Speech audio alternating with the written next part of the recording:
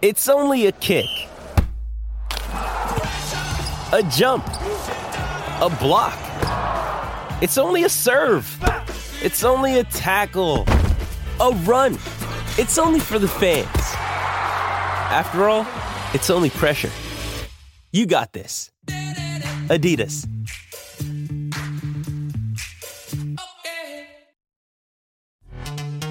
This episode is brought to you by Pepsi Wild Cherry. Pepsi Wild Cherry is bursting with delicious cherry flavor and a sweet, crisp taste that gives you more to go wild for. Getting wild may look different these days, but whether it's opting for a solo Friday binge watch or a big night out, everyone can indulge in their wild side with Pepsi Wild Cherry. Also available in Zero Sugar.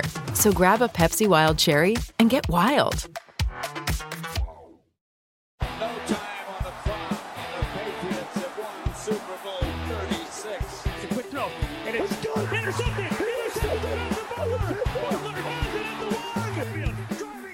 Coming to you live from an undisclosed, possibly stormy, definitely humid location in Boca Raton, which I only want to call Del Boca Vista since I've been here. Not anywhere near Palm Beach, Atlantic, Southeastern, Sunshine, Sailfish State University, where the Patriots have been. Andrew Callahan, Zack, Dakota, Randall, both of NESN. We are here to get ready for some real football with the help of our friends at High Noon, who don't know that are friends, but let's just be honest. It's Thursday. We're in South Florida. We're going to enjoy ourselves. So I mentioned the Patriots are obviously practicing down here. They flew down on Tuesday. We've seen 2 practices. The fields are soccer fields and lacrosse fields normally, but now they belong to the Patriots with their makeshift field goals. Overall, good move, bad move, or aside from that, what's your major takeaway about them being down here? I mean, I guess if they win, it's a good move. They have to do something different to kind of reverse the Miami curse, so to speak. I think it was Bart Scott this week on one of those hot take shows said it's a desperation move. Maybe that's a little bit strong, but you can always count on Bart Scott for some Patriots positivity. Yeah. I mean, I think desperation is a bit strong, but it's very clear that they are placing a lot of emphasis and prominence on this game. So I don't think they would be doing this if they were 7-2 in Miami over the last couple of years. Right. It seems like Bill Belichick has recognized that the humidity is an issue, the climate is an issue. They just want to give the team an extra couple of days to get used to that. But the fact that it is where it is, if this was at Florida Atlantic, I don't think I would really question it at all. I was like, all right, well, Patriots want to go practice down in Florida for a couple of days. The fact that Palm Beach Atlantic, that doesn't have a football team, that the Patriots are practicing on soccer fields / lacrosse fields.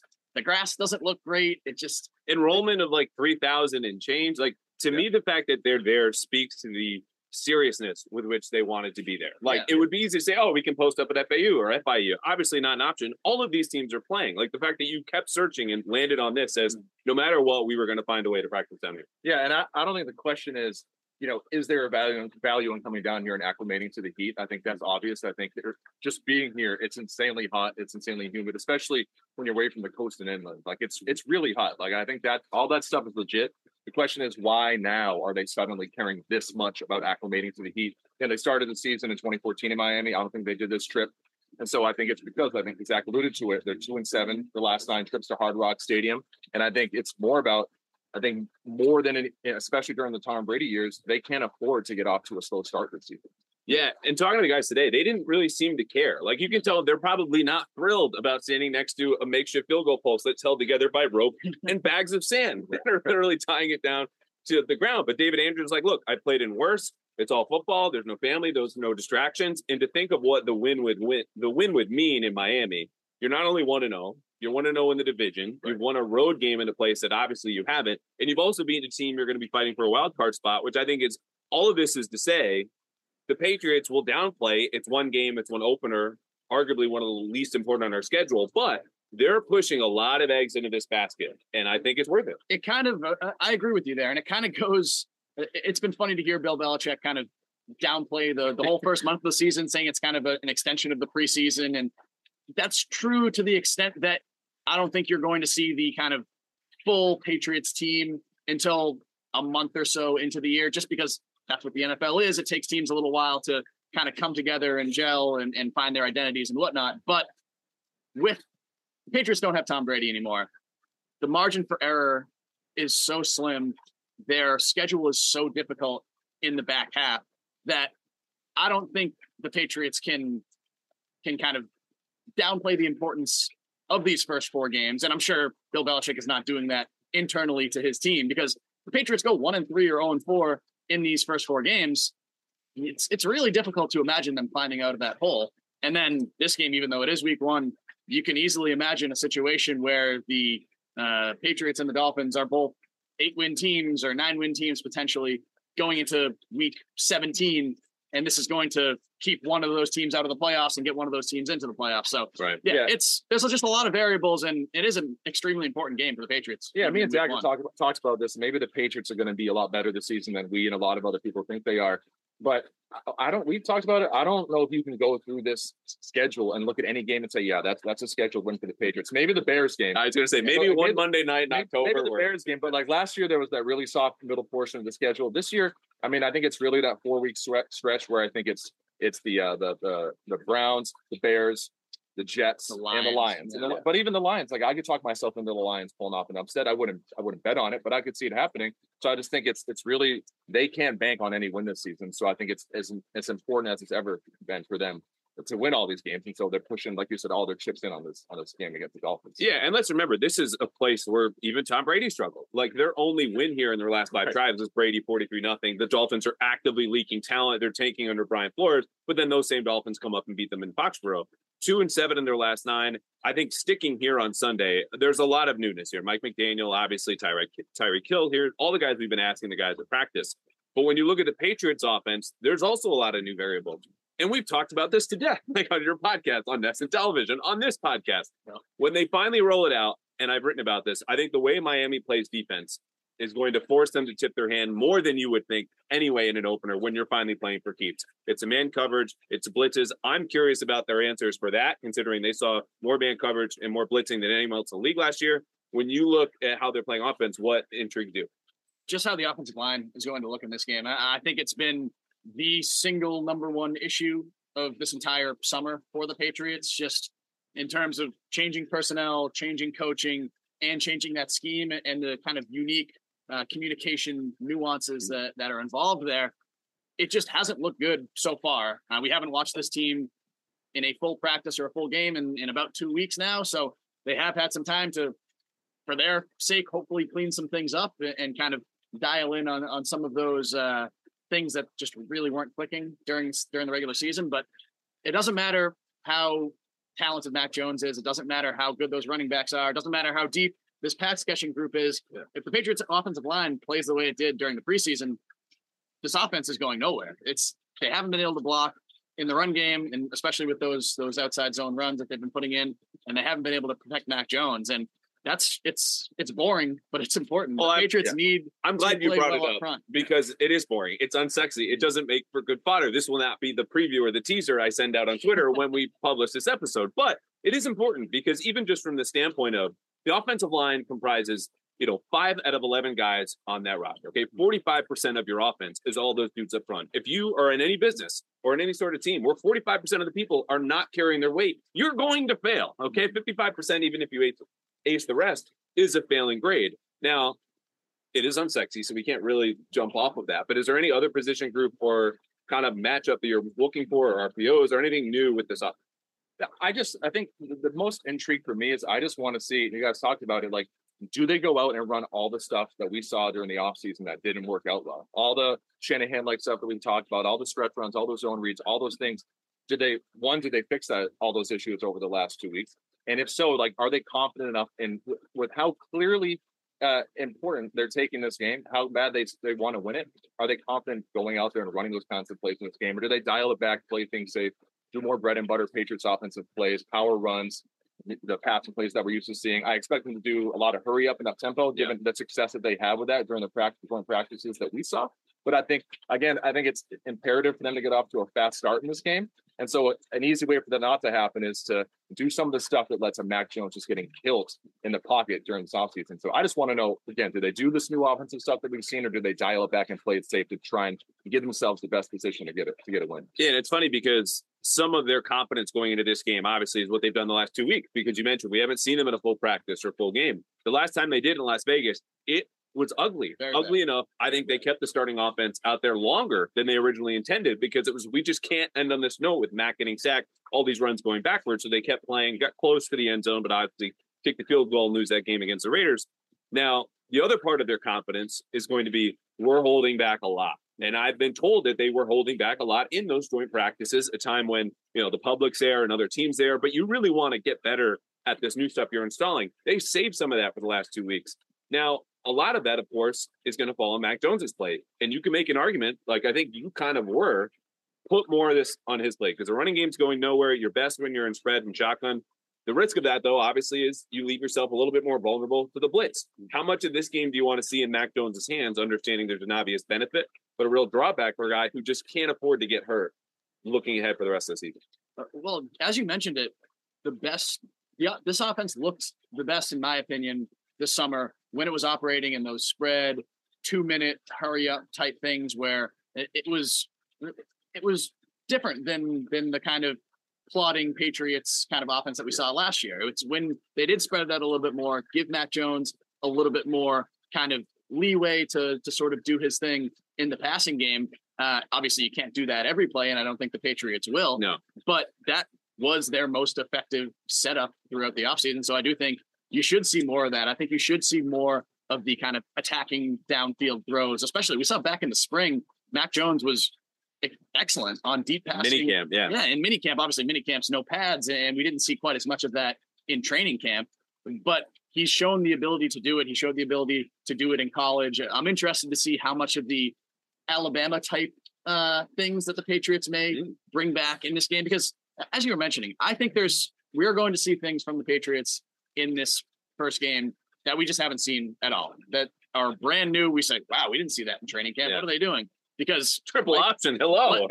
Like every team, it doesn't benefit you to put those plays out when either fans or reporters or a television audience can be watching it. Every single team is going to be saving things for the regular season. And especially since the Patriots are going through such a drastic, it seems, shift offensively, I think there's going to be stuff that are still in that bag that we don't even know about yet. And we're going to find out on Sunday. The other side of that, though, is, because I'm in that camp, too, if you spread it out against a high blitz team, the Dolphins were second in blitz rate last year, was almost 40%. It helps Mac see the field, identify blitzers, make checks and calls. That's his superpower, like play to that superpower. If you stop running the ball or take the emphasis away from running the ball, which obviously that was their goal last year, is to run, you're taking the ball out of the hands of two of your better players on offense. Like, I don't know if many people would make an argument that Damian Harris and Ramondre Stevenson aren't better than a Jacoby Myers and Devontae Parker are at their jobs. And when you look at Parker, for facing a team that's going to play a ton of man coverage, the guy who ranks second to last in separation in the NFL over the last 2 years is not the guy you really want winning in those situations, especially if you're seeing Davian Howard. So there might be something to having a good balance early on, but when push comes to shove, I think they'll probably lean into the shotgun, 3 receivers out wide, and try to pick their matchup there. Yeah, definitely. And I think one thing that's interesting is we were talking to Ramondre Stevenson yesterday, and he was asked how much confidence he has in the running game. And like, if you read it at face value, it almost sounds like a boilerplate answer, like, yeah, I feel confident in it. But he had this look to him like that he wanted to say more, but that he didn't. And so maybe they did figure stuff out over the last 2 weeks, and maybe the running game is going to be much better in this game than we saw during the offseason. But personally, like, to go back to the original question, I think, like, Mac Jones has to throw a lot in this game. He has to play very well for them to win. You talked about it. Even those joint practices against the Raiders, the second day they had the good drive that ended the practice.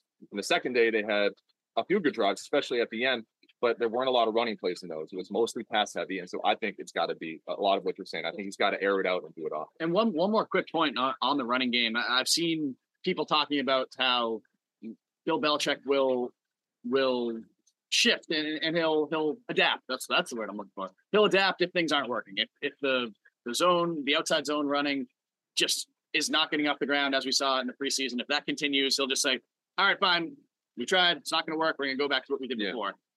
The Patriots can't go back to what they did before because they don't have the personnel that they used to have. You can run normal straight ahead power runs, gap runs, stuff like that. You don't need a fullback to do that. But the Patriots can't just say, all right, well, this new stuff's not working, let's just go back to the running game we had last year, just because it's not possible anymore unless they want to use Jonnu Smith or Hunter Henry as a lead blocking fullback on every play. It's going to have to look different than it was last year, even if it doesn't look the same as we saw this summer. Yeah, and I think part of that is on us to begin with, which, look, we can only do so much with 2 OTA practices, 2 minicamp practices. We convey, is this a new offense? Is it a Shanahan-style offense? Is it really the old, just with an emphasis? Is it streamline? Like, this has been an evolving method of our, or description of the offense as we get more information. So I understand why there's a lot of confusion in that idea of, oh, let's just go back to the old stuff because all of it's new. When really it isn't new. Like, we know outside zone has been in this playbook for a while. And the other part about why you just can't go back to the old stuff, because it's already here, is the reason that they wanted to pivot to the outside zone is because of how it marries with the new play action bootleg game. And so if you remove that, you're really removing all of those play action throws, which you've seen, the Broncos in the 90s and 2000s, most recently the Rams, the Niners, the Packers, the Titans, everybody running to this style of offense because it's timeless. It works. But if you don't have that foundation of the running game, it's not that you can't run play action with an ineffective running game. It's just that if I don't need to believe there's going to be a handoff, I'll just come hunting for your quarterback. And then those play action passes become sacks and those runs still go for short gains because you can't block them. And on those rollout bootleg types, that's going to get your quarterback killed. If they know that that's going to be a bootleg the other side, when they say, all right, there's no way he's handing it to Ramondre Stevenson on this stretch run that's going to get blown up for a -2 yards. Yeah. The cornerback blitzing off the back end, that's going to be right in Mac Jones' face, and that's not what you want at all. Yeah, and another point about the Patriots doing stuff that maybe they haven't always done, especially in the last few years, I think they have to have a downfield element to the passing game this weekend. Like, if the running game gets stuffed, as I think a lot of people are concerned it might be, they just can't do short passes to Jacoby Myers and shallow crossers to Jonnu Smith or Hunter Henry all day long. It's going to go nowhere. The Dolphins are going to shrink the field, and the Patriots are going to get stuffed. I think they have to get some downfield element in this. I don't know if that's Devontae Parker, maybe Nelson Aguilar. He looked better this training camp. Maybe they get that going. But I think that has to show up this season because it just hasn't, especially last season, and really the last couple of years. Hey guys, just a quick break to remind you of the 3 sweetest words in the world. Football is back. And BetOnline is your #1 source for all your betting needs and sports information this season. Find all the latest odds for NFL and college, plus news and matchup information, including this year's opening week games. BetOnline is your continued source for all your wagering information, including live betting, free contests, and live scores. You can always find the fastest and always find the easiest way to bet on your favorite sports. There's football and also MLB. Their playoffs are coming up, plus MMA, tennis, boxing, and even golf. So head to betonline.ag right now to join and receive your 100% welcome bonus. Again, that's a 100% welcome bonus with your first deposit. Just use the promo code CLNS50 to receive rewards. Again, the promo code CLNS50 for a 100% welcome bonus with your first deposit. That's only at BetOnline, where the game starts. As we wrap up when the Patriots have the ball here, and then we'll go to when Miami's on offense facing the Patriots defense. Like, give me one area you feel most confident in from the Patriots standpoint, a certain matchup. And we're going to close, as a spoiler alert here, with a 3-2-1 close. 3 matchups, 2 keys, and then 1 extra point final thought. So without going, totally maybe matchup specific, but an area or part of the offense you feel best about and then worst about when you think about how Miami wants to play. The players are going to have Byron Jones isn't there at corner, but Xavier Howard still is a good front 4. Like, this is a defense that brought back more starters and experience than anyone in the league. Yeah. It sounds counterintuitive because I said earlier that the offensive line hasn't played well, and we've just talked about the run game struggles. But when the Patriots did use their kind of traditional straight ahead running during the preseason, they were pretty effective. Yeah. Ramondre Stevenson, very good running back. Damian Harris, very good running back. Obviously the quote unquote new stuff, the Shanahan influence, all those things weren't really there during the preseason. But you even saw in the Raiders game when they just said, all right, we're going to hand this guy the ball right up the middle. Ramondre Stevenson's going to get 6-7 yards on that. You give the ball to your best players, good things happen. Sometimes it's that simple. Yeah, and I think the fact that the running game has had so many issues this summer kind of has overshadowed the fact that the running game was the strength of the Patriots offense last year, and both of their top running backs are back. And theoretically, Ramondre Stevenson should be better now that he's not a rookie and he's in his second season. Had a really good offseason by all indications, is slimmer, going to be more of a role in the passing game. I think you still have a very big strength in that running back room, and at least the kind of more traditional elements of that did look pretty good this summer. Yeah, and for me, one matchup or one player that I feel like I can bank on is Jacoby Myers at this point. Regardless of who's on him, I just think there was a lot of buzz about Devontae Parker early in camp, but I think as camp went on, Jacoby Myers really separated himself as the top receiver on the team. Whether he's the best or the most talented, I guess that's up for debate. We can talk about what it means that Jacoby Myers is the best wideout in your receiving room. He's the most productive. He's the most productive. That description, not up Most for debate. consistent, most productive. Like, I think regardless of how the Dolphins defend him, you can bank on Mack and him connecting on enough passes. And I feel good about that. One thing, I don't know if I'm worried about it, but I'm definitely concerned about it and really curious is how does Cole Strange do in this game? Yeah. I think going up in his first real NFL game against a good defensive line, a good front seven, I think the big concern on him is he undersized? Is he ready physically for the NFL? How does he do if he has to go up against, the Christian Wilkins of the world? Raekwon Davis is a big player. Some of the really good players from Miami up front. I want to see how Cole Strange does, and it wouldn't surprise me if I don't know if he plays terribly, but if he struggles a bit in this game, and I think that could be an issue for the team. Big jump from the FCS too, straight into a week 1 starting job in the NFL. Yeah. I think maybe not enough people have taken that into consideration.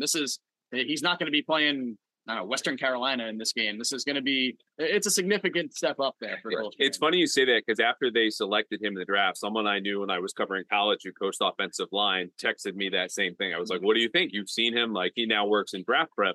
And he's like, this is a real big jump. And, you go back to the Senior Bowl, Cole Strange comes on, holds his own. But when you look at the list, and this is way back, it's really not relevant to Cole Strange in September preparing to play in his NFL season. But he was not billed as a star in any of those All-Star games.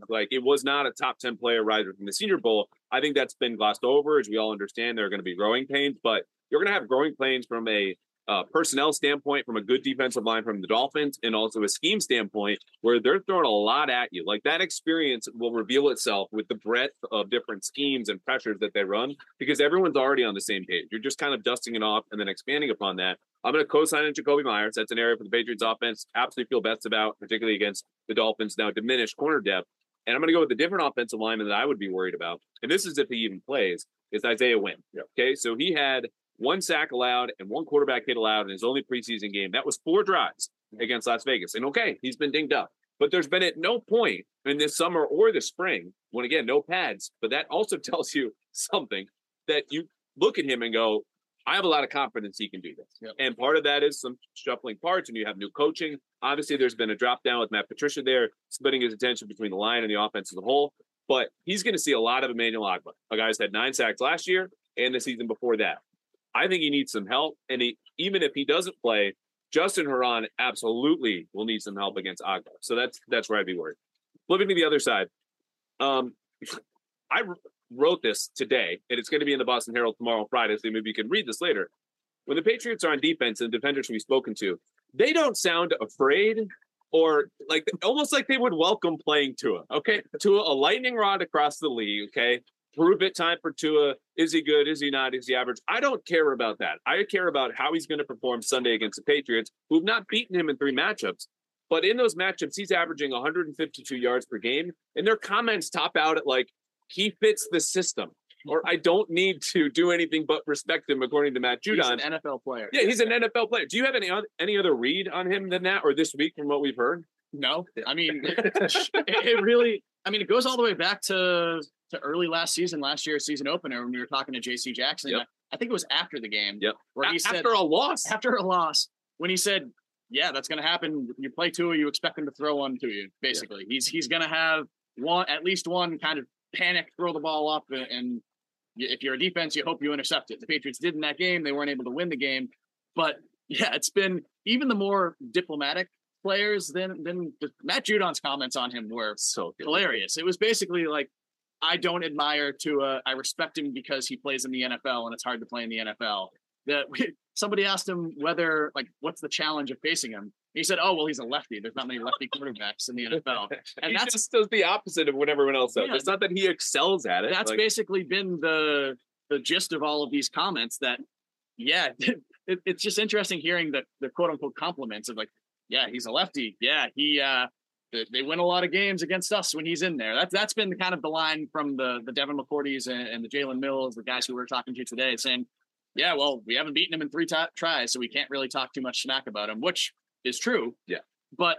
And the Patriots did have some issues against Tua in those games, more so as a runner than as a passer. I mean, three of his 6 career rushing touchdowns came against the Patriots. A lot of those on kind of blown, contained goal line type plays.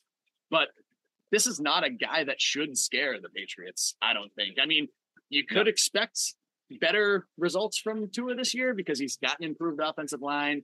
He's got that improved set of weapons with Tyreek Hill and Cedric Wilson and Jalen Waddle in his second year. So you would hope if you're a Tua-non supporter, which I'm afraid one of them is like going to pop out of the pool, drag you in there. We are never going to see Zack again. So I don't want to talk too much out of turn because I don't want to get jumped later on. But yeah, you would expect that he would be better this year, but he hasn't shown really anything at the NFL level, especially against the Patriots, that he's a quarterback that you really have to fear. And it certainly seems like the Patriots defense doesn't. Yeah, and I think he's an average quarterback. I don't think he's why they've lost those last 3 games against him. And I'm also always dubious when there's such a concerted effort to gas up a guy like that. Like we've heard Tyreek Hill since he got there. Oh, from Miami. Yeah, from Miami. Like where Tyreek Hill is like, he's better than Patrick Mahomes in some areas. I'm like, okay, you see some of the reporters in Miami doing that. The coach is like talking up the deep ball, the velocity on Mike McDaniel said he throws the most catchable ball he's ever coached. Yeah, and when I start hearing that stuff, I'm like, okay, what do you really think behind the scenes? You know? Yeah. I think too, because we're all on the same page. It seems the Patriots are, and we say this also as people who are constantly, imbued with the Patriots throwing bouquets every single week. And you notice I did last year, like Belichick saying makes all the throws. It's kind of an indication that you suck. That is a compliment that you can make all of the throws, but that's the indicator here. He did not say that this week, which I don't know if he's pivoting, but like the praise anyway tops out. You turn this around though. People still expect the Dolphins to win. They are a favorite. People are continuing to put money in the Dolphins. I think that's a fair bet. I think this is a more talented roster in Miami. The conversation around Tua is the inverse of what we had about Mac. The conversation around Mac is how can he elevate the rest of the team around him and how high can that go? The question for Tua is, does it matter that he's probably below average to average because the talent around him will elevate him? Is that so much of a disparity for Tua offensively and all the weapons around him that you go Tyreek Hill, Jalen Waddle, Cedric Wilson, that he shouldn't be the conversation? Like, how would you solve all of those weapons around him? Is there a good answer for that? I mean, I guess you have to sort of see what it's like on the field, as kind of cop-outy as that is. You just don't know what it's going to look like yet. And this was probably one of the more interesting things I heard this week was from Devin McCourty, when he was talking about how you go into this matchup against Tyreek Hill, who obviously the Patriots have faced, I think 5 or 6 times in his career, torched them his first 2 matchups. They really held him in check the last couple, but he's saying, all right, you're going up against Tyreek Hill, who but he's on a new team in a new scheme with a new head coach, a new quarterback, and that head coach has never been an NFL head coach. So you don't know what his actual scheme even looks like. What's Mike McDaniel's scheme? Is it the same as Kyle Shanahan's scheme, who he worked under, or is it different? So it's really difficult to even kind of prioritize this Dolphins offense right now, because if they come out and they score 40 points this week, nobody's going to say, man, Tua remains a real problem for this team. Maybe this does work. Maybe these guys come in and Tua does noticeably improve, even if it's because there are better people around him. I don't think anybody in Miami is really going to complain about that. So it's a little tough just because you don't have any really basis to go off of right now. Yeah, and I don't think the situations are totally analogous between the 49ers and the Dolphins. And as Zack said, great word. Yeah. and as Zack said, we don't know what Mike McDaniel's going to do, but I mean, there are some similarities in the rosters. The 49ers had super athletic receiver in Deebo Samuel, versatile running backs, a great tight end in George Kittle. Other talent across the roster and on defense. You could say a lot of those same things about the Dolphins. But I've also always thought the 49ers roster was at least somewhat overrated. I thought a lot of that is what Shanahan and McDaniel were able to do. And they made it work with Jimmy Garoppolo. And we can debate about how good Jimmy Garoppolo is. I guess, I would say maybe he's a little bit better than Tua, but I think they're comparable. Certainly more proven. Yeah. But I think still, I don't see a huge gap between them. And if the 49ers can go as far as they have with Jimmy Garoppolo, and if Mike McDaniel with a somewhat similar roster and a lot of talent and a similar scheme with Tua at quarterback, like I think, again, if they go out there and win, the conversation is not going to be about him. Just like, well, I guess it was a conversation about Jimmy in San Francisco. But again, if they make it work, it's not really going to matter. Yeah. All right. Really quickly, I think Teron Armstead, obviously an all-pro left tackle. You're just going to have to deal with him. Cedric Wilson from the Cowboys, fine, good number 3 receiver. Jalen Waddle looks like he's going to play. Last year, based on his yards per catch average, he's like a souped up Jarvis Landry with better long speed. And like, he'll be better this year. But if you're going to lose this game like that, if you're the Patriots, and there's one thing you have to do to keep yourself from losing, it's contain Tyreek Hill. Yep. This is why we keep asking about him. Your game plan for him, even understanding we don't know what the offense is like and understanding all those other players, what they have to deal with, would be what? Trust Jonathan Jones, I think. He's done a good job against Hill in these last couple of matchups. I know that everybody thinks back to the AFC Championship game where the Patriots just essentially bracketed Hill with Jones and Devin McCourty over the top. They didn't really do that as much in the last couple of games and the last two matchups. They allowed Jones to have some more one-on-one matchups with Hill. And I think that's probably going to be the best bet in this game, just because you do have some other receiving threats on this Dolphins team, even though the caveats you mentioned that you're probably not going to see a 75-yard touchdown from Jalen Waddle and Cedric Wilson he's a good number 3. He's not a guy that's going to break a game either. But this isn't a case where it's Tyreek Hill and then a gigantic drop off and then kind of some middling second and third options. I think the Patriots, especially with the setup they have now, where there's no kind of elite Pro Bowl caliber lockdown number 1 cornerback, it's going to be, I think they're going to play some teams a little bit differently. They're going to have to play some teams a little bit differently because they don't really have the ability, unless they really trust Jalen Mills now, to just go like, all right, you cover that guy. That's the number 1. Take him. We'll figure everything else out. So it'll probably be. So you're saying shadow Hill with Jonathan Jones? Just from a speed perspective, yeah. It's probably going to be more of a group effort than maybe we've seen in the past, just because I don't think you're going to see as many sort of you're assigned to this guy, you're assigned to this guy, you're assigned to this guy this year as we have in the past. But you need a fast guy to keep up with Tyreek Hill, and I think Jonathan Jones is the best option. Yeah, I like that, and I'm going to add, because I will end with your game plan for him and move on to the next point. Stick Jalen Mills and Jalen Waddle. Yeah. And that's ultimately like, look, he might be quicker than Jalen Mills, but if Jalen Mills is going to be your number 1 corner, this is the old put the number 1 corner and the number 2 receiver, bracket and double the number 1, which I think to some degree has been overstated about a Belichick ploy or, his favorite thing. Like when you had your last number 1 corner, Stephon Gilmore, he took and eliminated the number 1 option most of 2018 and 19. Yeah. But in this case, given the body type and the skill set of a Jonathan Jones, like he fits with Tyreek Hill better than anyone in the league as much as you can. And you'll find help, based on your leverage, based on whether you're single or too high. The problem for me is, okay, you match up those two, you start dealing with Cedric Wilson. If you want to stay in too high to protect against a deep ball, you open up the short middle of the field, which is where Tua is going to thrive in all the RPOs. So, like, how do you factor that balance of protecting deep and helping on Hill versus the other areas that really fit what Tua is best at?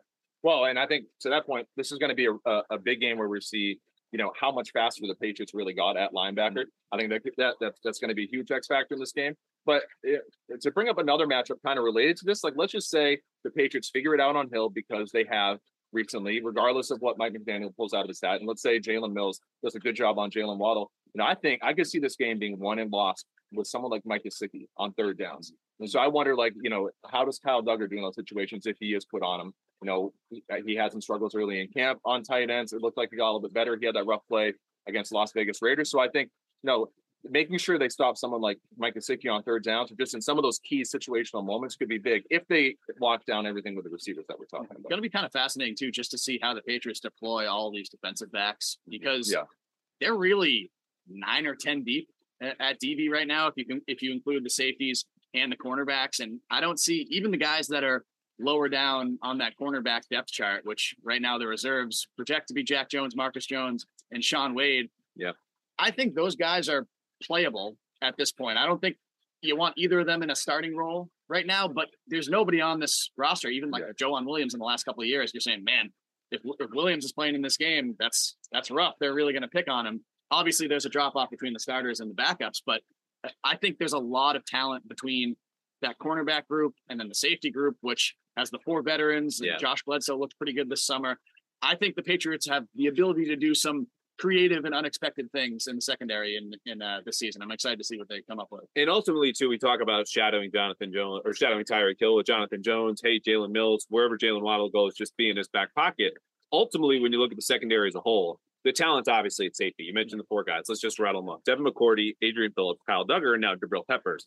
Ideally, you would play more 3 safety than 3 corner nickel. Yeah. And if you go dime, maybe it's 3 and 3 or 4 safeties if you can fit it in. The problem doing that then is you're probably playing more zone. which you don't want to give up a whole lot considering the RPO package and that, it's easier to get those catch and run plays. So how do they strike that balance? And also, if you go to all this time defense, we haven't even brought up the running game, which, okay, Chase Edmonds, Raheem Mostert, not top 10, top 15, maybe not even top 20 running back in the league, but what they are very fast. And so if you give up an outside zone play, which you were going to see from Miami, and he finds a crease and gets off to the races, like, screw all the matchups and all the secondary reshuffling and all of the coverage and brackets, whatever.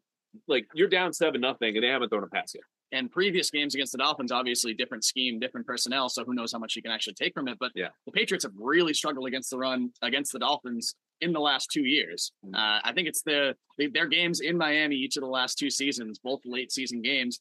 They just couldn't stop the run at all. It was whether that was Tua on some keepers or Myles Gaskin or Salvon Ahmed. I think Salvon Ahmed had like 100 yards in last year's game.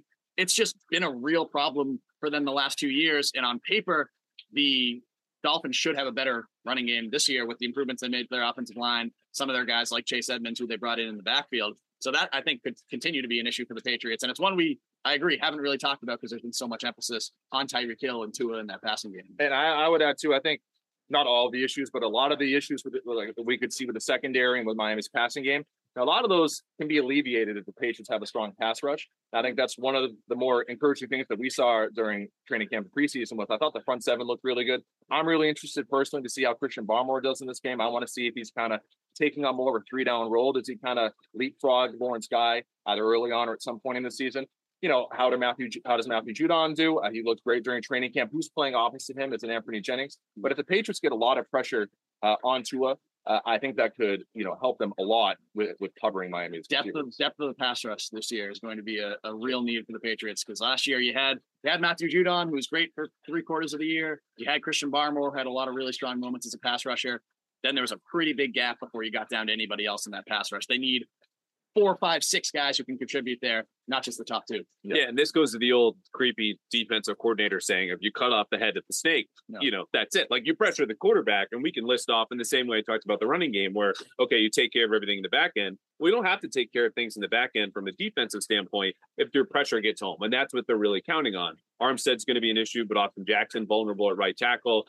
Some of their guards could be taken advantage of, but we also said this before, at least I did, each of the matchups last year, both Miami wins. But I think this is a good way to end because at least defensively, there is hope, starting with obviously Belichick, but also some of the guys they brought in. You mentioned the speed at linebacker. Mac Wilson is going to factor in. Yep. Christian Barmore, year 2 leap. Kyle Duggar, I think for me, if we had to nail down one area or position, you're excited to see tomorrow. It could be matchup specific or just be like, I'm excited to see this guy, period, this season.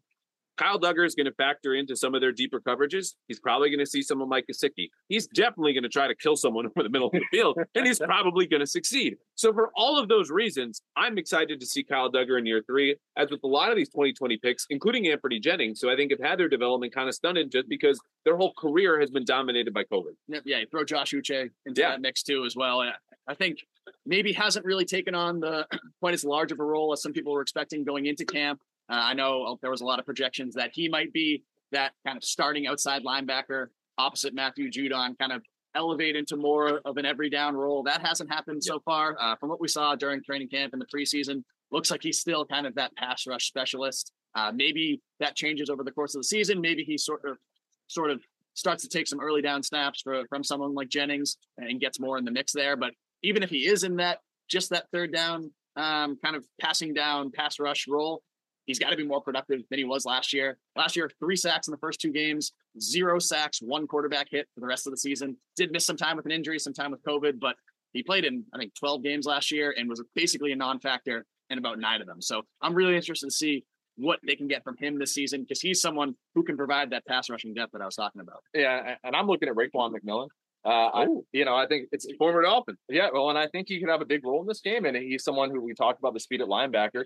He definitely has that, and that could be a huge factor in this game for the Patriots.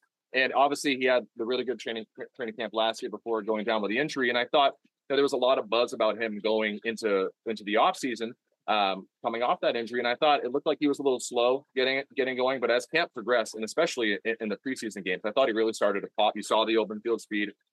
You saw his ability to tackle in open space. And I thought he really played well. And I just think if they can get a good performance out of him, and if his speed shows up, And if Mac Wilson's speed shows up, I do not think this is an ideal game for Jelani to buy. I think that would be a concern if he's out there. I want to see how Juwan Bentley does in this game, because I still think Juwan Bentley straight ahead going at the quarterback and going out the line. I think he does a really good job. I think he's good in run defense. I still think it's spotty when he gets stuck in coverage, and the Dolphins could key on a matchup like that. Yeah, those linebackers specifically, I think are what I'm really watching. Bentley's a really good shout, because you go back to, and I asked Evan McCourty about this today, their game against San Francisco in 2020, where the Niners absolutely tear them apart in the first half. Thank God that stadium was empty, because everyone would have left by halftime anyway. And it was Mike McDaniel and that sap, Kyle Shanahan, picking on Bentley, putting Jonathan Jones in impossible run fits, Deebo Samuel starting out wide, coming into the backfield, and then zipping back for 15 yards. Like, that plays a role. And I think, how do the Patriots protect Bentley? One quick aside on Raekwon McMillan, because I think you're right. He did show improved speed, but it's also a way to highlight how speed at the linebacker level in New England has been so bad. Right. Because relative to the rest of the league, Raekwon McMillan in the speed department is average. Right. But what gets him a half step ahead are those instincts, which is going to be number one with the bullet every time, in addition to being at least 235, 240 pounds. What gets you to play linebacker in New England? You must be instinctive. That is non-negotiable. But that keeps him a step enough ahead, because they want to have size there, and that's why they're still playing with a Bentley and a McMillan in there, who I think will be an interesting player. But for me, I think moving down to 3-2-1, we got 3 keys, 2 matchups, and then 1 extra point. I'll start with 1 key. You go next, and Zack, finish this off. Perfect. My key here is going to be defensively, and it's going to include those linebackers both in the middle and off the edge. But I think you have to drop 8 a lot on Sunday. And it's not because, you need to protect totally against Tyreek Hill. It's not entirely because you need to cover in the middle of the field. It's not because, as J.C. Jackson said yesterday, last year, when Tua doesn't have his first read, he'll throw it up. It's because of all of those things. And I think ultimately, like you've seen them handle Tyreek Hill in the past, most recently Kansas City in 2020, they dropped 8 a lot. And our outside linebackers go in short zone. It's man across the board, and then 1 or 2 high. That's a formula, I think, that takes care of your coverage matchups. It stops those quick RPO slant throw windows for Tua, and eventually Judon and Barmore and maybe Anuche, if they get to third down, gets home. Like that, I think forcing Tua to be patient is your winning method. You just have to be patient defensively, as opposed to trying to hit the easy button with an all-out blitz that then lets Tyreek Hill loose for 60 yards downfield. Agreed. Yeah, for me, it's not really an X's and O's take. I just think they got to get off to a fast start. No. I think that's the most important thing for them. I mean, it really doomed them towards the end of last season. All those games at the end when they really started sliding, it was slow starts. The Indy game obviously comes to mind, and then against Buffalo, I think that it just started to snowball in all those games. And I think if it happens in this game, if they get off to a slow start, they get down, a couple of scores early, especially with all the pressure I think that's on this team, whether they want to admit it or not, all the talk about the offense, all the things we could talk about all offseason, I could see it snowballing rather, and getting ugly pretty quick. So I think, if they get off to a good start and they feel good about themselves going into halftime, I think that'll go a long way towards them pulling out this game. For mine, I go back to the first point I mentioned in this podcast. It's the offensive line. They've got to be better than they were in the preseason. They've got the communication just needs to improve. You can't have the free rushers. You can't have those run plays that keep getting blown up behind the line of scrimmage. For this offense, for any offense, if you're immediately in 2nd and 13 because you had a 3-yard loss on first down, it just puts you in a difficult spot. And I'm really interested to see how the Patriots handle the in-game adjustments from the offensive line, because as we've talked about ad nauseum, it's week 1, nobody really knows what either of these teams is going to come out with. The Patriots are going to see some things pass rush related or defensive scheme related that they weren't expecting. And if Matt Patricia is calling the offensive plays, what's that process going to be like on the sideline when they come back, when David Andrews and the rest of these offensive linemen come down, sit on the bench? Who's going to be the coach to sit them down and say, all right, we saw that Ogba was doing this and Christian Wilkins is doing this. Like we need to kind of adjust our checks in this situation, or whatever it may be. Is that going to be Matt Patricia, or is Matt Patricia going to be over talking with Joe Judge and Bill Belichick and Mac Jones about a play calling issue from the previous drive? And if that's the case, then is it Billy Yates, who we saw be up in the booth for the first half of some of the preseason games? Are they going to say, David Andrews, you just kind of coach the guys up? You're a captain. You've been around for a while. That's going to be such an important aspect of this game, is adjusting to things that they weren't expecting from Miami. And so far, we don't know what that process is going to look like. So it's hard to have confidence that the Patriots will be able to do it. Yeah, I'm glad you mentioned it, Zach, because I was going to say you don't complete your Patriots podcast bingo card unless you bring up the opposite play dog. Yeah. Somehow If people are drinking at home, that would have been waiting for their first sip, and there it just came. Somehow we made it almost the entire way without it. But I would have said on to that, like as just an overly simple X factor, just Matt Patricia doing a good job of calling the plays. I mean, we've talked about it so much. Like, is he up for the task? Is he qualified? Like, I think that's just obviously a huge thing going into this game. And does he just do a good job? Like, as simple as that sounds. And I'm still in the camp that I think Bill might start and call plays anyway. It's a possibility. He might take it over later. It might all be on Patricia, but this just seems way too much, way too soon for me. And Bill understands it, and I don't think we need a whole lot of practice. But TBD, we're not going to spend too much time in that. 2 matchups. I have already determined these because this podcast is a dictatorship and not a democracy. First one we hit on earlier, and I'm glad we hit the brakes because we're going to do him now. Jakobi Meyers, and he's going to be in the slot primarily against either Nick Needham. I don't think we'll see old friend Keon Cross in there, former special teamer. Talking some smack this week. Yes, he was. Yeah. That's not going to help them practicing the weather. Thank you, Keon Crossan Instagram account. It'll be him versus Noah. See, I made fun of his name in the email, and now this is screwing me up on Igbenogany. Igbenogany. Yes. Not Igbenogany, which is how I very kindly wrote this in the email. Jakobi Meyers versus either Needham or Noah. Igbenogany. Thank you.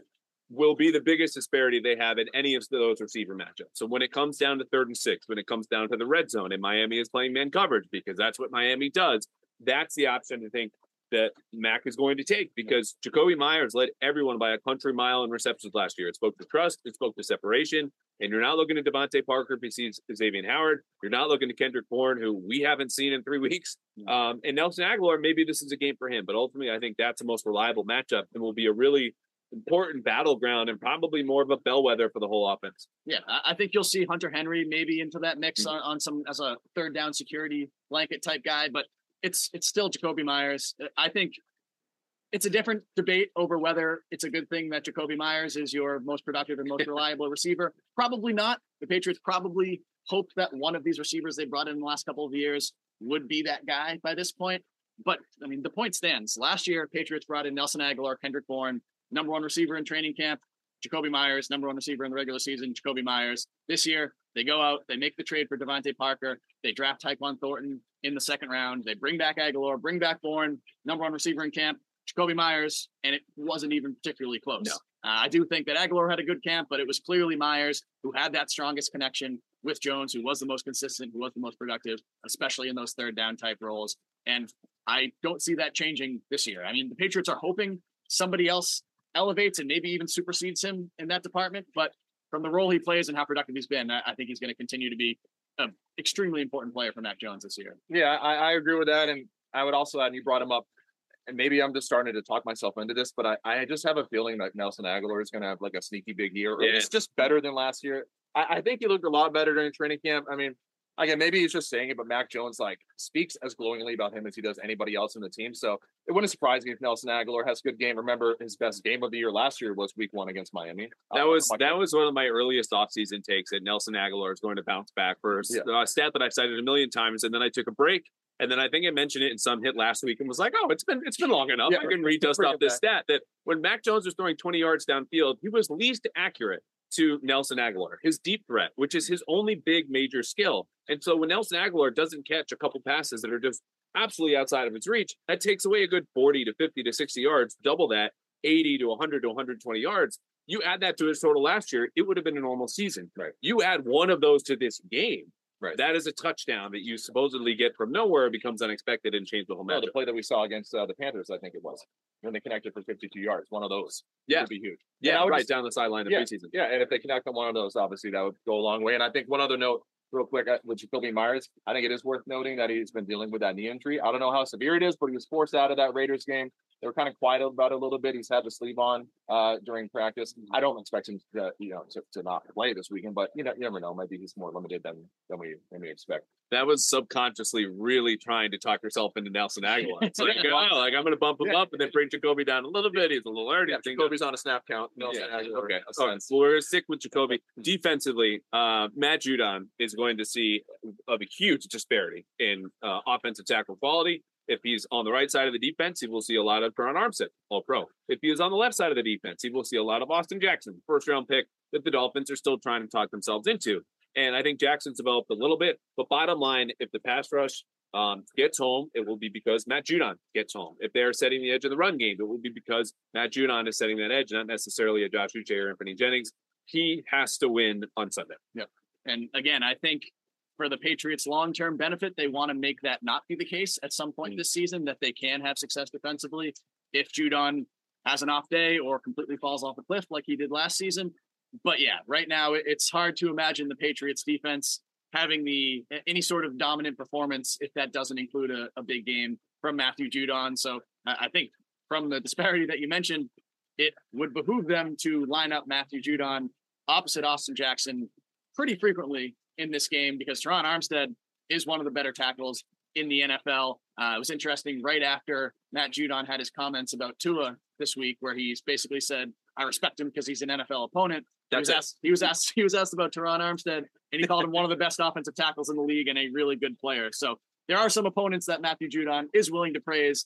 Tua is not one of them, but Teron Armstead definitely is. Yeah, I don't really have any doubts about whether or not Matthew Judon's going to show up and have a good game this weekend. I think I thought he looked great, especially towards the end of training camp. He's had a good summer. Yeah. And I think with all this time, the Patriots are going to find some sort of way to scheme up pressures for him to put him in a good position to succeed. So, yeah, my question isn't about how he's going to do early in the season. It just remains, is it going to be the same fade that we saw last year? That's my biggest concern for him. Who knows whether it's going to happen, but I don't know. Maybe I'm overly confident, but I think they're going to find a way to have him go off this weekend. All right, one extra point. What have we not said? I think Jonnu Smith bounced back here. Ooh, I think he's start this weekend. Yes, mildly. Our buddy Sammy P, NESN betting guy, messaged me the other day. I think it's plus 525 for Jonnu Smith to catch a touchdown this week. I said, smash that. I like that bet. I think the fact that he was at OTAs and was healthy for minicamp and was healthy for all of training camp, I think that's going to make a gigantic difference for him this season.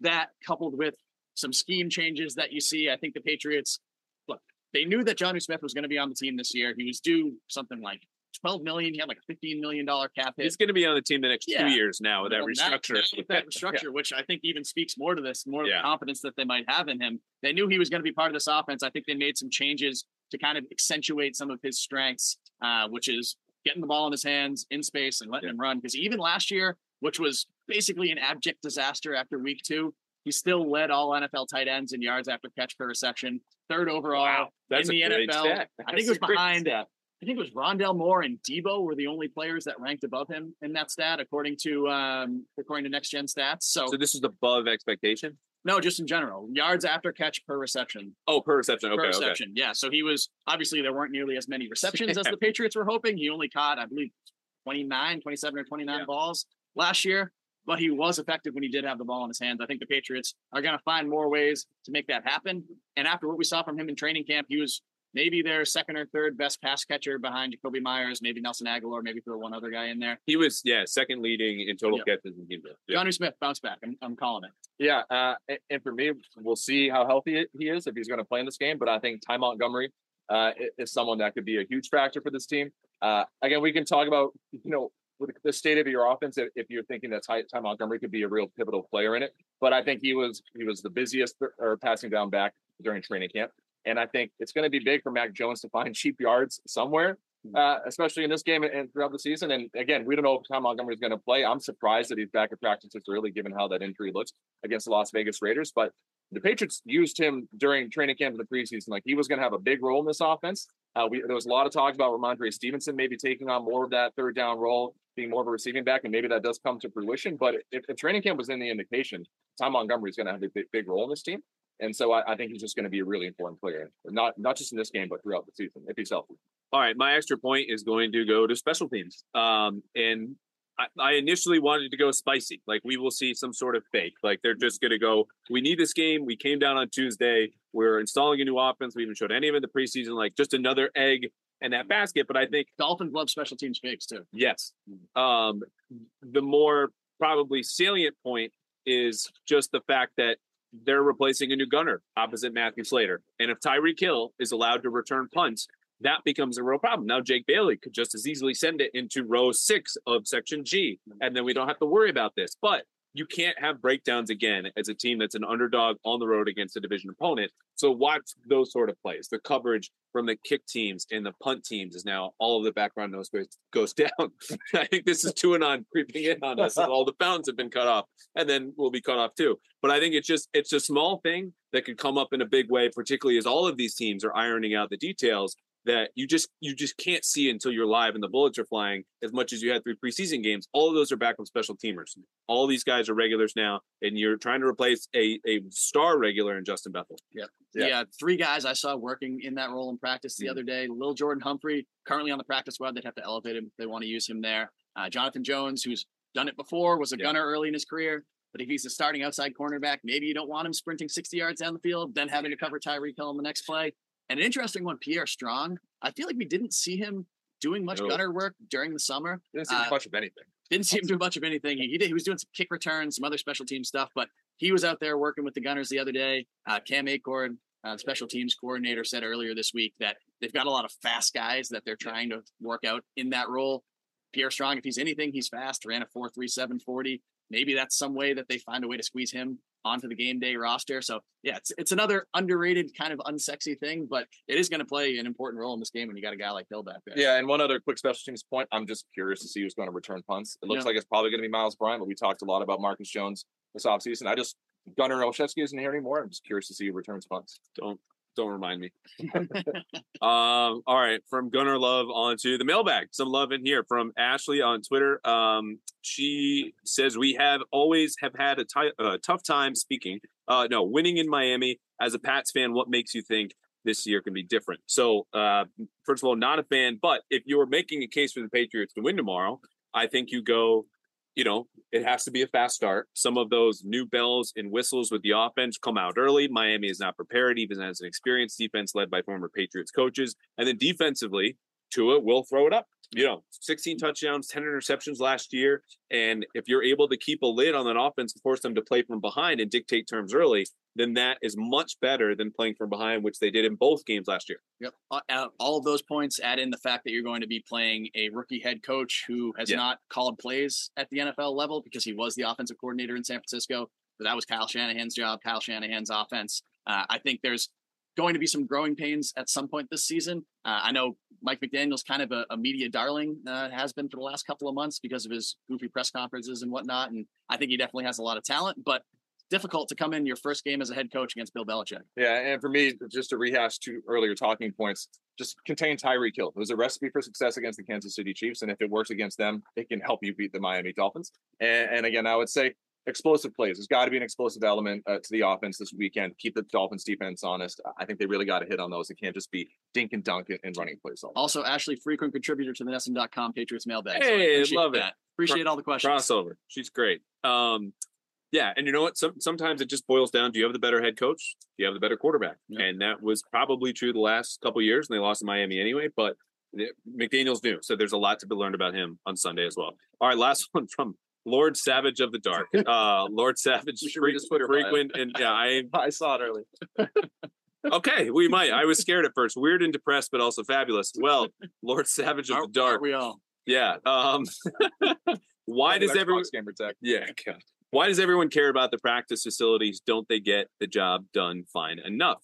Look, I don't know if this is the second time or third time that you've covered your favorite team going to a Division II school without a football program playing on lacrosse fields, but it's my first time. So I care about this a little bit, considering we're down here because of them. Now, your second point that it should get the job done fine enough. Clearly, the Patriots think so. We asked this of them this morning. Universally said, ultimately, if you care about, having a more luxurious water station or a real field goal post, maybe that's actually important. Like, you're caring about things that don't matter. If you have white lines and everyone's positioned and you have enough space and time and film, you can practice anywhere. And I think this is just them kind of going in reverse in training camp, where teams used to do this all the time. Go to a faraway college, stay there, and be isolated. They're just doing this now to really lock in on the opener. So I think ultimately, yes, it's probably fine. Yeah, I mean, novelty is notable. The fact that the Patriots have not done this, it makes it notable. They're practicing essentially at a high school field. It's not a high school, it's a Division II college, but I'm sure some of the players on this team had better facilities at their actual high school. Especially at prep schools, Yeah,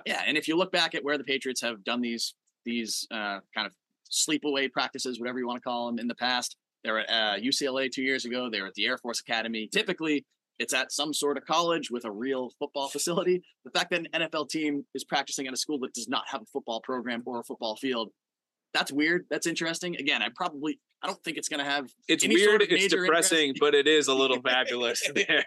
So it's right up your alley, Lord Savage. To the Oh, that was fantastic. Yeah. At the end of the day, I don't think it's going to matter. I think David Andrews today, he was kind of like, what do you mean? It's just another Wednesday practice, even though obviously it's not, given where they are. But I think ultimately it'll be just fine. I think to go back to the Bart Scott quote that you talked about earlier, I agree with you. I mean, calling it a desperation play was a little strong, and he was really sort of playing up like the variable of some of the younger Patriots players like getting distracted in South Beach. So I don't really buy into all of that stuff. I don't think any of them are taking a 2-hour Uber from Palm Beach, Atlantic, Southeastern, Sunshine State, Sailfish University. SCLSU. Yes. But it just, to me, like being there just feels like, I don't want to say that they settled, but it does kind of feel like that. And it just feel like Bill Belichick was going to make this trip happen at all costs, no matter what, even if they had to play in this kind of a setting, which to me just sort of reinforces, how seriously they're taking this game compared to other years. Yeah, he said there were other options that they looked at, and this was the best one. I would really love to know what those other options were. Legitimate Sandlot. But yeah, you're totally right. This spoke to how intent they were on finding a place to be in South Florida for this game. Ultimately, I think it's a good move. So if you want to zoom all the way out and skip over the fields and the timing and the facility, whatever, they're at a very nice hotel. I can tell you, every single night being taken care of. They will sleep well. They'll have rooms to watch tape and break down and meet and all that. That's what matters. They're practicing. I think it's fine. But yeah, they wanted to be here. Well, we started with the fields. We ended with practice. They're going to play finally Sunday. We're going to have real football to talk about, not all this theoretical offense. And they might do this, or it should look like that, or Shanahan this. But we've also ended in the dark with the Lord Savage Stark. If you're watching on YouTube, my face has been covered for 20 minutes. Zack and Dakota are getting close as we sit under a cabana outside a pool, and not Del Boca Vista, but Boca Raton. So, guys, thank you so much for coming on. We'll have you back, and hopefully with some more high noons and some more real football as we made it. We made it. Can't wait. Got Thursday night kicking off in like 20 minutes. Yes, we should go. We should. Thank you.